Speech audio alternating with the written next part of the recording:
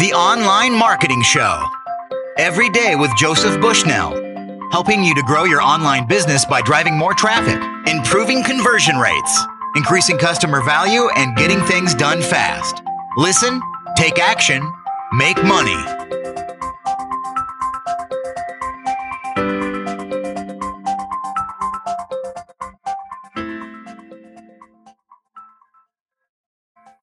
Hello, welcome to the Online Marketing Show. This is Joey Bushnell. Today's special guest really needs no introduction at all. He's the author and creator of many marketing books and products. His name is Perry Marshall. Go to sell8020.com to find out more. Perry, thank you so much for being on the show. Well, thank you for reaching out and getting hold of us and scheduling this. And, I really appreciate that you are trying to scout out the best marketing that you can find. And, hopefully we won't disappoint you today. Appreciate it. Perry, how did you get into marketing? Well, I was recruited into the world of multi-level marketing, when I was in college. And it happened because I had suddenly gotten fired from 3 jobs in a row. I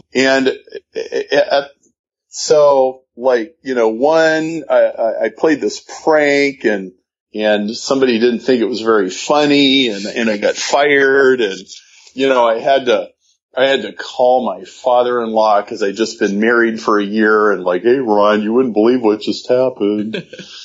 I was like really ashamed of myself. And then I took this other job and that didn't work out.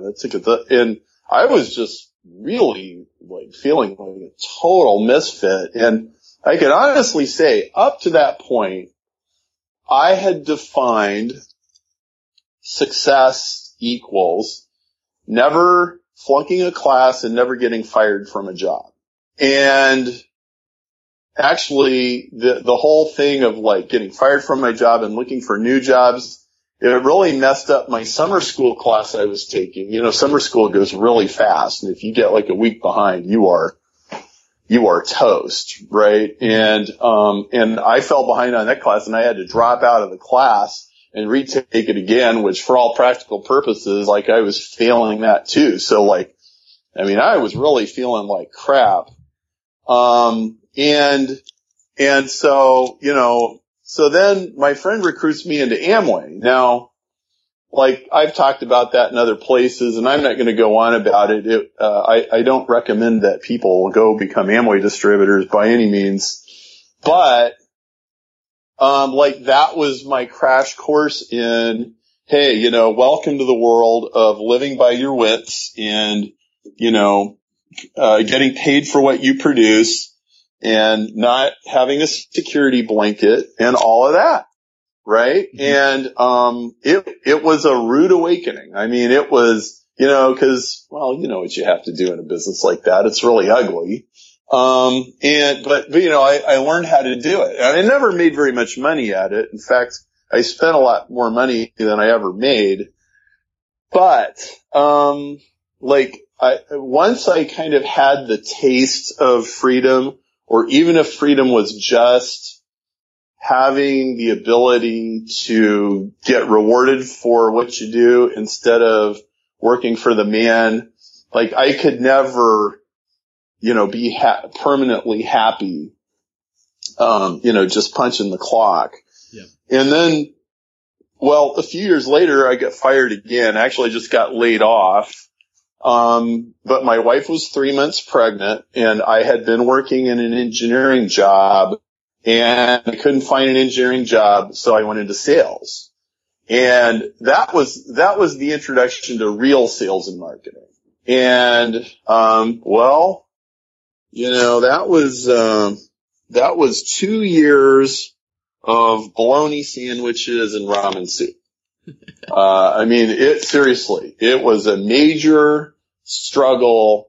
We spiraled it into debt. I got this, base plus commission sales job and rarely did my commission go high enough to where I was actually, getting an extra commission check. So and we didn't really make enough money for us to live on just the base. And my wife is home from, she's quit her job to be a full-time mom, which I absolutely wanted her to do. I didn't want to do the daycare thing. And it was just like gut-wrenching. It's a hard phase of life. And I think, frankly, a lot of people that are like late 20s, early 30s, like that's the world they live in. Yep. You're driving a 15-year-old car that burns oil and, and your wife hasn't had any new clothes in like 3 years and, and you got the baby and the diapers and all this kind of stuff. And, so I worked at this job for 2 years and, the job just wasn't exactly the right fit. There were a lot of things about it that were pretty good actually, but like I couldn't sell anything to save my life. And like, what is wrong with me? Like, why can't I do this? And there was just so much stuff I didn't know. And the other thing I learned is just because people are good at stuff doesn't mean they know how to teach you. My bosses at this company, they were really smart and they made a lot of money and they were very good at sales, but some combination of I didn't know what questions to ask. I wasn't like, I don't know, maybe I wasn't trying hard enough to ask them the questions, and them like not really be like, we don't know how to fix Perry. Like, I don't know, boy, he tries really hard and we like him and, he's really earnest and, there's no lack of work ethic, but like, why can't he sell anything? And that's how I got into sales and marketing. So at some point along the way, Perry, you did get good at this. You now teach this to other people. You consult, you have products, you've written books on the subject, and that's where you are today. Yeah. And so here's what happened that turned things around. So, things were getting really desperate and I was actually getting close to being fired. And I wander into this, seminar at a big coliseum and one of the speakers was Dan Kennedy. And I remember seeing the description of his presentation and thinking, now that looks pretty interesting because it was about cold calling or not having to cold call. It was about accountable response to advertising and stuff like that.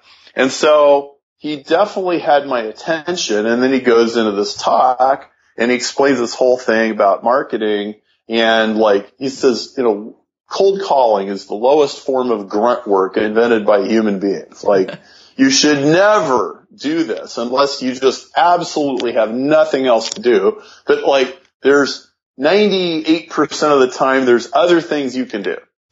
Mm-hmm. And I had a credit card that wasn't completely maxed out and I bought his thing and I went home. I told my boss about it the next day and he looks at me like I'm from Mars, like, dude, get to work, somebody just sold you swampland in Florida. That was kind of the reaction. Well, I got fired from that job, but, meanwhile, like I'm in turmoil.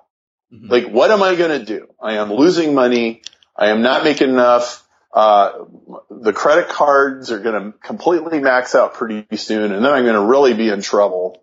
And I have to find a job. How am I going to find a job when the last 2 years of my sales job is really like I kind of have to do smoke and mirrors to make it look like I ever like managed to accomplish anything. Oh, it's just awful. So I take home, this like notebook of tapes and, it's like this badly photocopied thing. In fact, the product that Dan sold looked so terrible. I kind of wondered if it was a scam. But I finally decided it wasn't. And I'm studying this and I started to reorient my thinking. Okay. And one of the things was, so direct marketing is selling in print. That's one definition. Okay. That's what copywriting is. And I started studying here's how you put together a sales letter. Here's how you put together a sales pitch. You need the right audience, right? You need a headline. You need an opening paragraph. You need to like really agitate their itch so that they're conscious of the pain that your product solves. You need to have an offer. You need to make a guarantee. You need to justify the price. And there was all this stuff I hadn't been doing. I had been going around selling this equipment, showing people interesting stuff. And like, I was almost doing it right, but not quite. And all of a sudden, I can like see a sales pitch on a piece of paper, and it's kind of like this linear, logical process. And all of a sudden, I started to understand it. And I also started learning about mailing lists and all this kind of stuff. And I just began to finally understand who buys, what makes them buy, what do you try to sell them, and why do they buy? And I also, so there's another thing though that this was a really big deal, is especially like with the Amway stuff, I had been trying to be somebody I was not. I mean, have you ever spent years of your life trying to be somebody you're not? Yeah, I think everyone has at some point. Right? Like, I want to be like him. I want to be like her. I want to be one of them, right? It's like, well, yeah, but you're like jamming a square peg in a round hole. And I was trying to, I was trying to like be a classic sales guy, because it's the only thing I could see that I thought seemed to make sense. And I started to understand, you could use your writing skills, you can use your engineering degree, you can put all this stuff together in a way that for the right people, it's actually a perfect fit. And I guess here's the point I'm driving at, is that we all go through life and we go around and we try all this different stuff, okay? It's like, well, I'm going to be a lawyer, I'm going to be an accountant, I'm going to be an engineer, I'm going to be a doctor, I'm going to be this, I'm going to be that. And we try on all these things, and most of the time they don't quite fit. And maybe what a lot of people do is they get something that fits about 75%, and then they just put up with it for the rest of their life. And what I am suggesting that you can do is that you can design a world that perfectly fits you, or at least fits you about 93% or 98%, so that you're mostly doing things you love to do, things you're good at, things people appreciate you for. You're delivering the highest value to people you enjoy working with, and you can feel good about it, and you can be proud of it. I remember one time we went to this meeting, and I was with my boss at the sales company, and I introduced, hi, I'm Perry, I'm an electrical engineer. And he goes, Perry is a sales guy. He's not an electrical engineer. Sometimes he just forgets who he is. Oh, thank you very much. I really appreciate that. Well, okay, when I said that, I was trying to be useful to somebody because I knew something, and not just because I was a sales guy who knew how to knock on doors. You know that feeling? Yeah. I might as well be selling vacuum cleaners. So, no, I want to solve a problem. I remember having a conversation with my boss, like, Perry, could you stop trying to solve problems and just sell something? Yeah. Well, you know what? If you can put things together right, you will solve problems and you'll sell something. And you get paid really good money to do it. So, and I did figure that, and my whole introduction to marketing and understanding what marketing really is, I think marketing really is, it's the art and science of helping people who need each other find each other. That's what I think marketing really is. And so, I did start to figure that out, and little by little, I started creating a world that worked for me. And you can do that. And the people listening today can do that. And I hope I can give some people hope, cause if you're just like I was, and it's like, how long is it before the credit cards max out, it's terrifying. It's absolutely terrifying. But, there is light at the end of the tunnel, and it's not necessarily a train. Yeah. Okay, so let's talk about some of these things, Perry. That ideal life that you just described, it sounds amazing. I'm sure that everyone listening to this would love to get there themselves. And like you said, if we know how to do marketing, if we know how to grow a business, that is a vehicle that can help us to get there. So let's talk about some of the concepts in your books that you've written that can help us to do that. Last year, you released a book called 80/20 Sales and Marketing. What's the big idea behind that book? Well, that is really the book that I wish I had 20 years ago. And that book would have saved me like 5 or 10 years. And so to try to give you an idea, I thought I understood 80/20. Most people think they understand 80/20. I remember like 15 years ago in a later sales job that was working pretty well, I heard about 80/20. So I printed out this report and I got it my calculator. I'm like, wow, sure enough, that's pretty crazy. Like 20% of our customers is about 80% of our money. And it was great. It was like, well, okay. So, yeah, that's good. And you should work hard and you should pay your taxes and you should brush your teeth and great. I didn't see anything else really beyond that. Well, the real epiphany didn't come until later. I read Richard Koch's classic book, The 80/20 Principle, and all of a sudden a comment that he made it snap in place. And I realized that 80/20 is everywhere. I mean, it is everywhere. And it is a repeating micro macro patterns. So here's what I mean by that.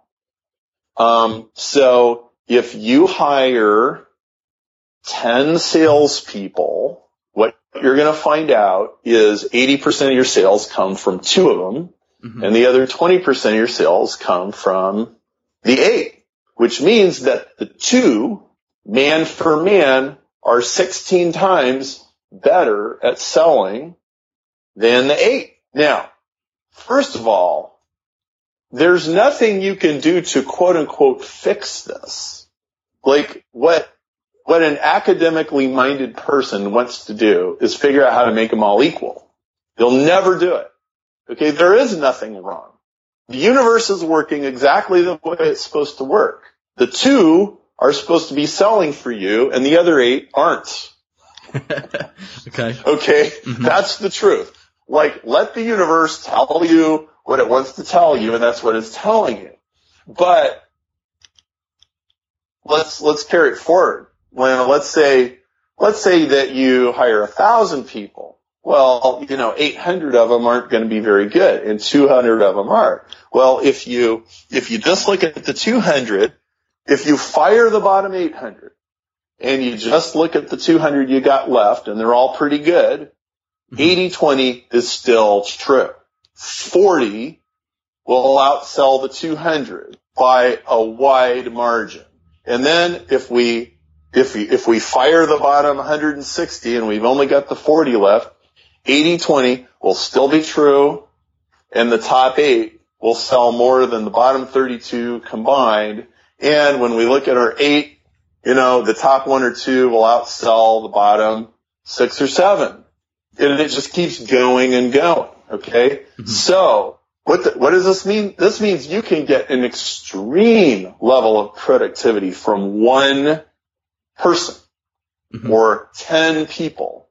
Extreme. What do? You take the resources away from the stuff that's not working and you pour more in. So what do? You take like your top 5, if you got 1,000 salespeople or you got 200 salespeople, you take your top 5, they all get a personal assistant, they all get a masseuse, they all get somebody to do their travel schedule. They'll drive and give them a chauffeur if you have to. I don't really care. Just get them to the appointment. Well, this repeating 80/20, there's an 80/20 inside every 80/20, and there's another one, and there's another one, and it keeps repeating until you're down to one person. Okay, there's a name for that. It's called fractal. 80-20 is fractal. So it's true of 7 billion people in the world. It's also true of the 10 richest people in the world. Okay, now, when I recognized this, now I am a little geeky and I am an engineer, but when I saw this, it's like, oh my goodness, this is the mathematics of attraction. Okay, this is like work and results are unequal. This is the math that tells you how unequal they are. If you can see it, if you can figure out like where those little leverage points are, then like you don't have to bust your ass anymore. You could actually be sort of lazy, and in fact you should be, and you should start saying no to things. So let me tell you a story. My friend John Paul Mendoza, he's on my sales team and he helps us with a lot of stuff. When he was 17 years old, he dropped out of high school, hitchhiked to Las Vegas, and became a professional gambler. Okay, so imagine a 17-year-old kid living by his wits in Vegas, right? Yeah. Playing poker for a living. Well, John, like, within a few weeks, he's like, dang, maybe I need a mentor. And he finds somebody. He finds this guy that runs a little gambling ring, and his name was, and they talked for a while, and Rob's like, okay, so for a percentage of your winnings, I'll take you under my wing, and I'll teach you what I know. Okay, so they shake on it. Jump in the Jeep, John. We're going for a ride. So they're going for a ride, and John goes, all right, Rob, so how do I win more poker games? And Rob goes, you have to play games you can win. Okay, you have to play people that are dumber than you. And those people are called marks. And John goes, he says, you always play with marks. You don't play with like other professional gamblers.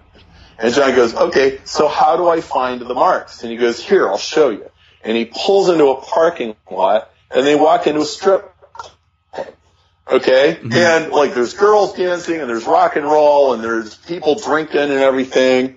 And Rob sits down, they sit down at a table, and Rob pulls a sawed-off shotgun out of his jacket, and he puts it under the table, and he opens the chamber, and then he racks it, so it goes... Okay? Mm-hmm. And, like, there's a few people look around, like, what was that? And the owner comes over and he goes, hey, look, everything okay over here? Everything's just fine. Just teaching a lad a lesson, don't worry. And then Rob says to John, did you see the people that turned around when I made that noise? And he goes, yeah. And he goes, those people are not marks. Do not play poker with them. Okay? You play with everybody else. Now, in my little world, we call it Planet Harry. We have this term, rack the shotgun. Racking the shotgun is when you make a noise or you do something and like there's 50 people in the club and 10 turn their heads and 40 don't. You just did 80-20. Okay? Now, every time you send an email, you're racking the shotgun. How many people opened it? How many people didn't? Rack the shotgun. How many people clicked on the link? How many people didn't? Rack the shotgun. How many people went to the web page and did what you asked them to do, and how many did? Rack the shotgun. How many gave you money? How many didn't? Rack the shotgun. Eliminate, eliminate, eliminate, eliminate. Sales is an elimination process. It is a disqualification process. It is not a convince people process. It's not a go talk to anybody who can fog a mirror and try to solve something. Now, that's what I learned in Amway. They literally told you, if they can fog a mirror, you should show them the plan. You know, that is the worst advice. That is, you know what that is designed to do? That is how you sell people tapes and books. Anybody who can fog a mirror can buy a tape or a book. Not any, they tell you anybody who can fog a mirror can do Amway. I promise you that's not true. There's like 1,000 people that can do it. And the rest of them, they can't do it to save their life. Why can't they? I don't even want to get into it. but, you know, it's like, it's not what they tell you. Advice. So John actually came up with a list, and he calls it the 5 power disqualifiers. And here's what they are. Do they have the money? If the person doesn't have the money, stop trying to sell stuff. Because they ain't going to buy. End of story. Okay? Mm-hmm. Every time a sale has ever been made in the history of the earth, the person had the money. Number 2, do they have a bleeding neck? In other words, do they have an itch that they got to scratch? I got to scratch this itch. If they don't have a bleeding neck, they're not giving you the money.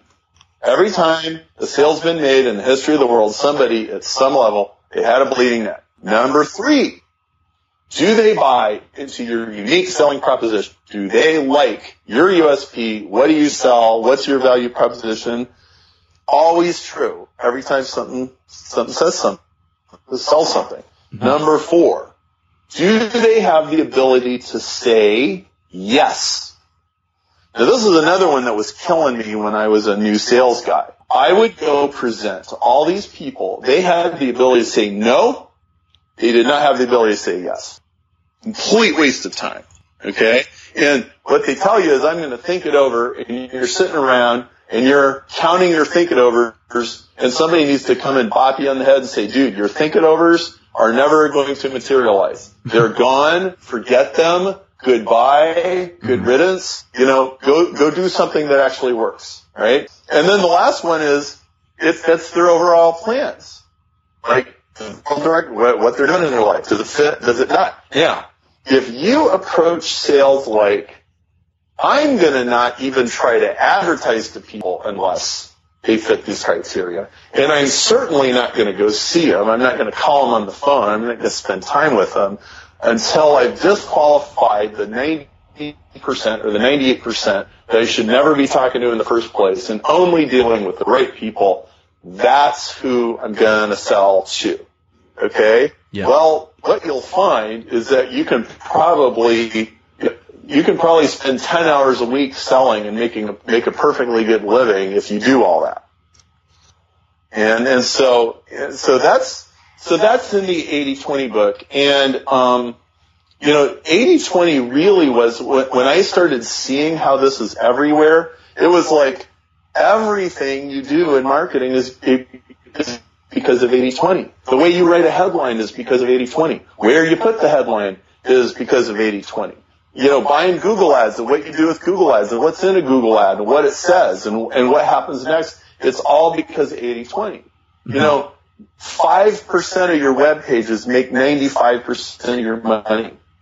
5% makes 95. So you know what? You don't have to go fix your whole website and all 10,000 pages.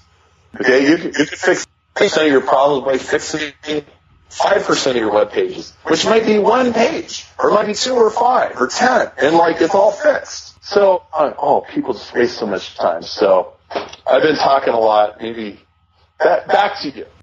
I'm actually thinking of all the ways that it's everywhere as well, Perry. I mean, I'm thinking 20% of all the people competing in any given marketplace are getting all the money, and all the rest of the people are fighting over the crumbs. 20% of your customers are giving you their money and are funding you, and you're getting 80% of your profits from them, whereas the other 80% of customers are probably not worth as much to you. I mean, it's just fascinating to see how this is everywhere. So your advice would be to just eliminate the dross and narrow in on the good stuff. Well, yes. And first you have to be aware of it. We are, especially, the more educated people are, the more likely they are to treat everything and everybody the same. And it is a huge mistake to do that, because everything is not the same. So, 80% of your products only generate 20% of your sales. And probably your product development team is spending all this time and money essentially polishing turds. Okay? Yeah. Right? Where they should focus on the 20%. A lot of companies can make a lot more money just by dropping the bottom 20% of their product lines that waste 80% of the resources that doesn't actually make money, okay? And 80-20 applies to just about every number that you ever measure in any business.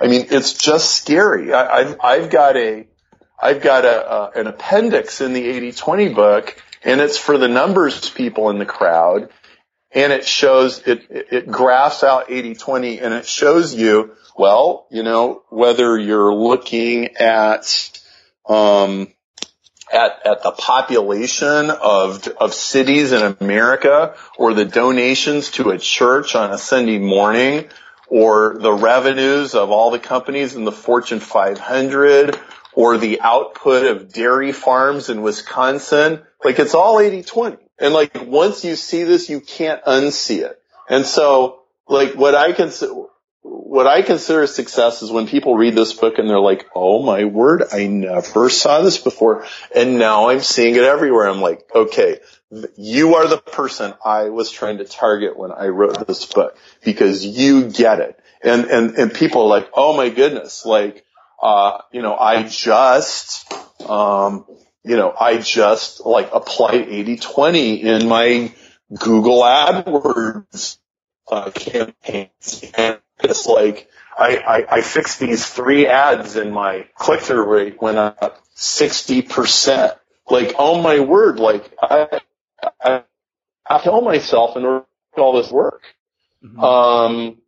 Ari Galper, who's, some people might know who he is, he just sent me an email this morning. He said, Harry, you're not going to believe this. Well, actually, you will. I've been ruthlessly applying 80-20 in the last 6 weeks, and I just ran my STAR Principal Core. It moved from a score of 115, and now it's 155. I can explain that later if you want me to. And for the first time ever, we generated $100,000 paid in full in 1 week last week.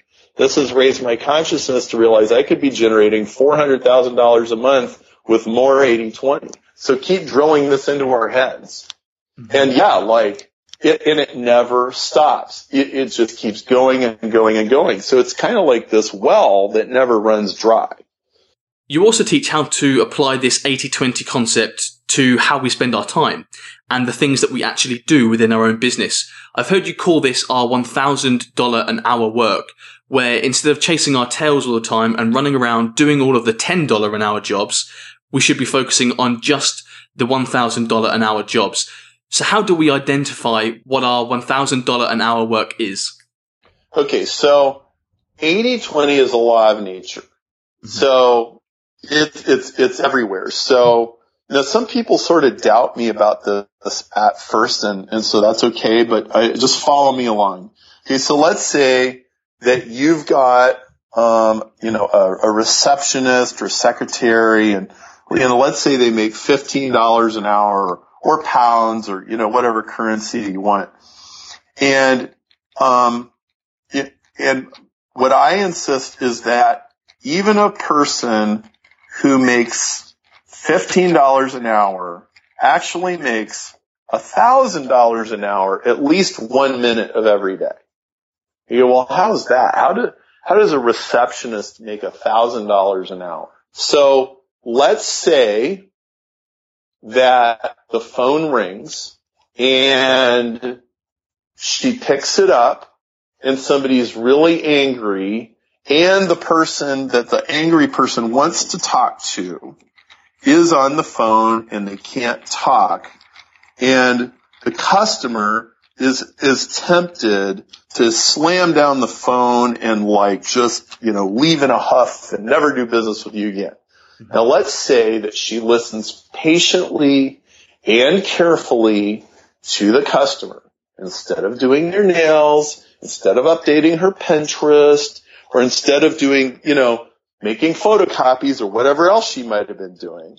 Let's say she does a really good job with an angry customer and she calms them down. And then let's say that she makes sure, because she double checks, that the other guy calls the guy back within an hour. Now, let's say that took 5 minutes. And let's say she saves a $10,000 account. Is that $1,000 an hour for 5 minutes?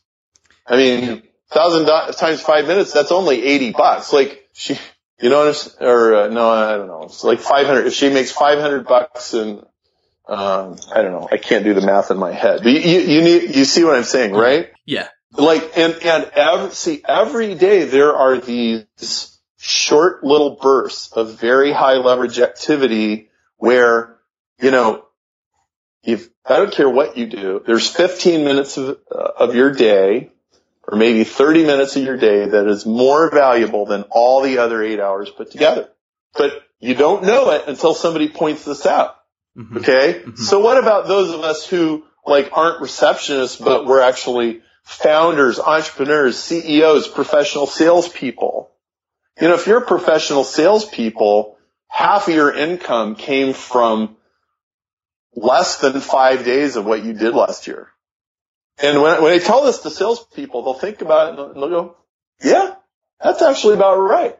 It's like, okay, so why aren't you doing more of that? Yeah, very true. So what's the answer to that? Why do people find it difficult not to do that, to let go of the smaller stuff, the less valuable stuff? Well, so I think we are all conditioned for various reasons to just be busy. Okay. I think a lot of us are actually kind of uncomfortable in our skin. We don't really know what we want to do. We've never given ourselves permission to do what we want to do.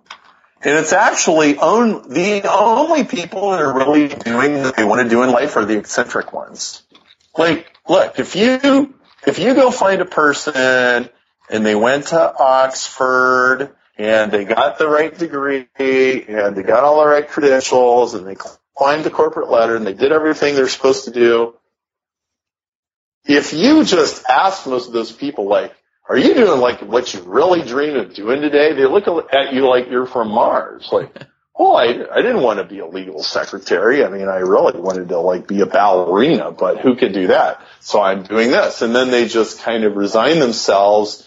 And then they just start sleepwalking through life. Mm-hmm. Okay? Mm-hmm. If you have an awareness like, you know what, look, if you do $1,000 an hour work for 2 hours a day, then you don't have to do anything else all day. And it is possible to do this. Okay? Mm-hmm. Like Richard Koch, the guy who wrote the original book, he's worth $250 million, mm-hmm. and he works an hour a day.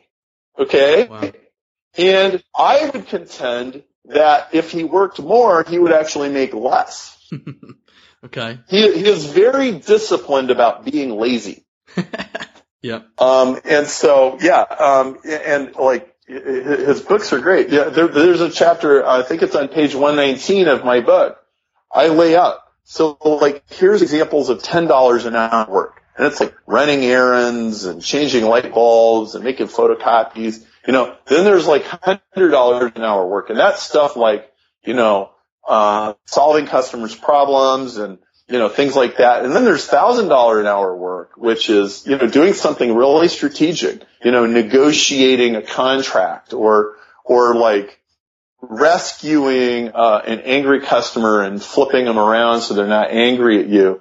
That is $1,000, and you have to become aware of it first. Mm-hmm. And most people they're not self-aware. So, you know, if I can create more self-awareness and help some people not suffer the way I had to suffer, then I guess that was a good book to write. Absolutely. So the $10 an hour work, that does still need to get done. Are we hiring people for that? Yes. Yeah. I mean, it has to get done. Now, not all of it does. I mean, a lot of us like do stuff that we really shouldn't be doing, but yeah, you know, but the thing is, there's always somebody available to do it. Like, look, what's the unemployment rate, right? And not only that, there's people that like to do that. They like it. Like, I would never like to be an accountant, but my accountant likes being an accountant. You've also written a few other books. Two of them are The Ultimate Guide to Google AdWords, and another one is The Ultimate Guide to Facebook Advertising. How does the 80-20 principle apply in this arena?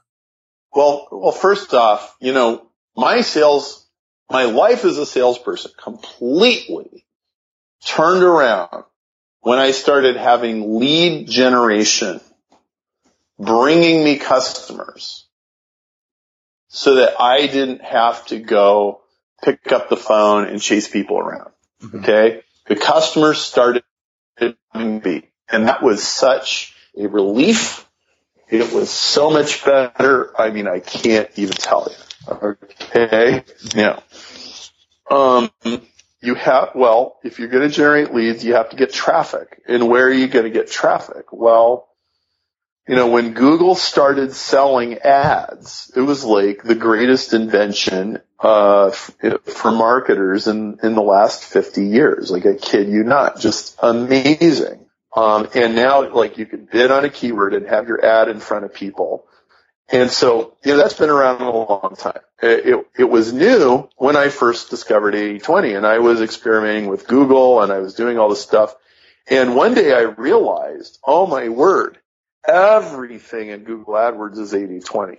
Okay, which keywords get the traffic? How do you organize the campaigns? Which ads win? Which ads lose? The kind of changes it's all 80/20. And so really what I did, to become the world's best-selling author on the subject of Google advertising was I applied 80/20 ruthlessly. And in my books, that's really what I'm teaching you, whether you recognize it or not. Now, in some of the chapters, I actually try to explain it, but like pretty much everything is 80/20, and the same things with Facebook. So 5% of the keywords generate 95% of the traffic. In Facebook, 80% of the traffic you could buy is a complete waste, maybe 90%. And it's all about focusing, targeting. Where are the leverage points? Where are the customers actually buy stuff? And in the last few years, maybe in the last year in particular, Facebook has gone from being a dog to being the hottest thing on the internet for marketers because Facebook ads really do work. Something else from your 80/20 sales and marketing book, you have a concept called the power triangle. Could you tell us a little bit about that? Yeah, so my marketing manager, Jack Bourne, came up with that. I think it's just like one of the most brilliant things. And it's a little triangle, and it looks like this. On the lower left, T is for traffic. On the top corner, C is for conversion, and on the lower right corner, E is for economics. And then there's a triangle inside the triangle, which makes a triangle in the middle, and the middle triangle is 80/20. And the power triangle is everything you need to know about marketing. Traffic, conversion, economics, and 80/20. Okay, so if you are not selling enough, you either don't have enough traffic, you're not converting the traffic you have, or you're getting the traffic, you're getting the conversions, but the economics of what you're selling are not right. Like, you're not selling it for enough money, or it's not perceived as being worth enough, or whatever. Any problem you have is one of those three things. And 80/20 applies to all of them. Okay, so there's a bunch of 80/20s of where the good traffic is and where you're going to waste your money. There's a bunch of 80/20s about here's the few things that make a person buy, and here's all the other things, the many things that would screw it up. There's the economics and which products you sell and how much money you get from them. So if if you recognize in any situation, is it traffic, is it conversion, is it economics, and where are the 80/20s of all three of those things, you can solve almost any problem. And my final question, Perry, is how can we locate invisible profit centers within our business? Again, this is something that you taught in 80/20 sales and marketing. So there is always a top 20% that's not being fully exploited for what it's worth. Mm-hmm. Because, so you could take your top 20% of your customers, let's say your 100 best customers gave you $10,000. Okay? Mm-hmm. So that's $1 million. Well, 80/20 says that 20% of them will spend 4 times the money. Yep. Okay. Mm-hmm. So that means 20 of them will spend $40,000, but it also says 20% of them will spend 4 times the money. So 4 of them will spend $160,000, which means that one of them would spend $500,000. So if you were only getting $1 million, you should have been getting $2 or $3 million. And it's just, there is in almost every customer list I've ever seen, there is unexploited appetite for more on the part of a minority of those customers. Most businesses drastically underestimate how much money they can actually get from a group of people. And it's usually on the high end. Now, sometimes it's on the low end. It could go both directions, but usually it's so, but until you just at least get out a piece of paper and a pencil and kind of start sketching it out and going, oh, okay. You ever wear blue blocker sunglasses that makes everything kind of blue, and all of a sudden you notice things that you never noticed just regular? Yeah. That's what 80-20 like. It's like if you completely understand 80-20 and you kind of immerse yourself in it for a while, all of a sudden you'll see it everywhere. You'll drive your wife or your spouse crazy because you'll be talking about it all the time. It'll be like your new obsession, and like, oh my goodness, I just saw the 80-20 of the freeway traffic. And she's like, oh, please. Yeah, I know. 80% of the traffic drives on 20% of the roads, and that expressway is like a top 20%. I know. So they need to know you're on the right track. Perry, if we've listened to this and we've really enjoyed it and we're really serious about applying 80-20 to our business and getting the results and the lifestyle that can give us, where can we go? So you can go to Amazon and you can buy the book for well, I don't know how much is it in the UK, but there's a better deal that we have, and you can go to sell8020.com and you can buy the book for a penny plus shipping. Okay, you can get in the US, that's it'll cost you $7 then, or in the UK or elsewhere in the world it'll cost you $14. But here's why we do that. Here's why we sell the book direct. And by the way, we are taping dollar bills to every book to do this. But the reason why is I have found that people who actually read books are very good customers. They're good coaching students. They're good clients. So I'm acquiring clients. And if you go there, what you're going to find is an 80-20 sales funnel, which if you want to understand marketing, you should study what we do, because we rack the shotgun. We treat people who respond differently than we treat people who don't. Okay. You'll see a lot of things. And so you can learn as much by watching what I do as from listening to what I say or reading the books and stuff like that. And if you do both, it'll really sink. So I want to encourage you to do that. Again, it's sell8020.com, or you can go to perrymarshall.com and you'll see the offer right there on the page. And I would just encourage you, if this sounded intriguing, then go down the rabbit hole and see how deep it really goes. Excellent. That's the end of today's episode. Thank you for listening. If you enjoyed it, please go and leave a review on iTunes. And I also highly recommend going and getting your penny plus shipping copy of Perry's book. It's an incredible book. And last of all, a huge thank you to you, Perry, for coming on the show. Well, thank you. And you asked great questions, and I really appreciate you spending the time, and, blessings to everybody that listened today. The Online Marketing Show. Every day with Joseph Bushnell, helping you to grow your online business by driving more traffic, improving conversion rates, increasing customer value, and getting things done fast. Listen, take action, make money.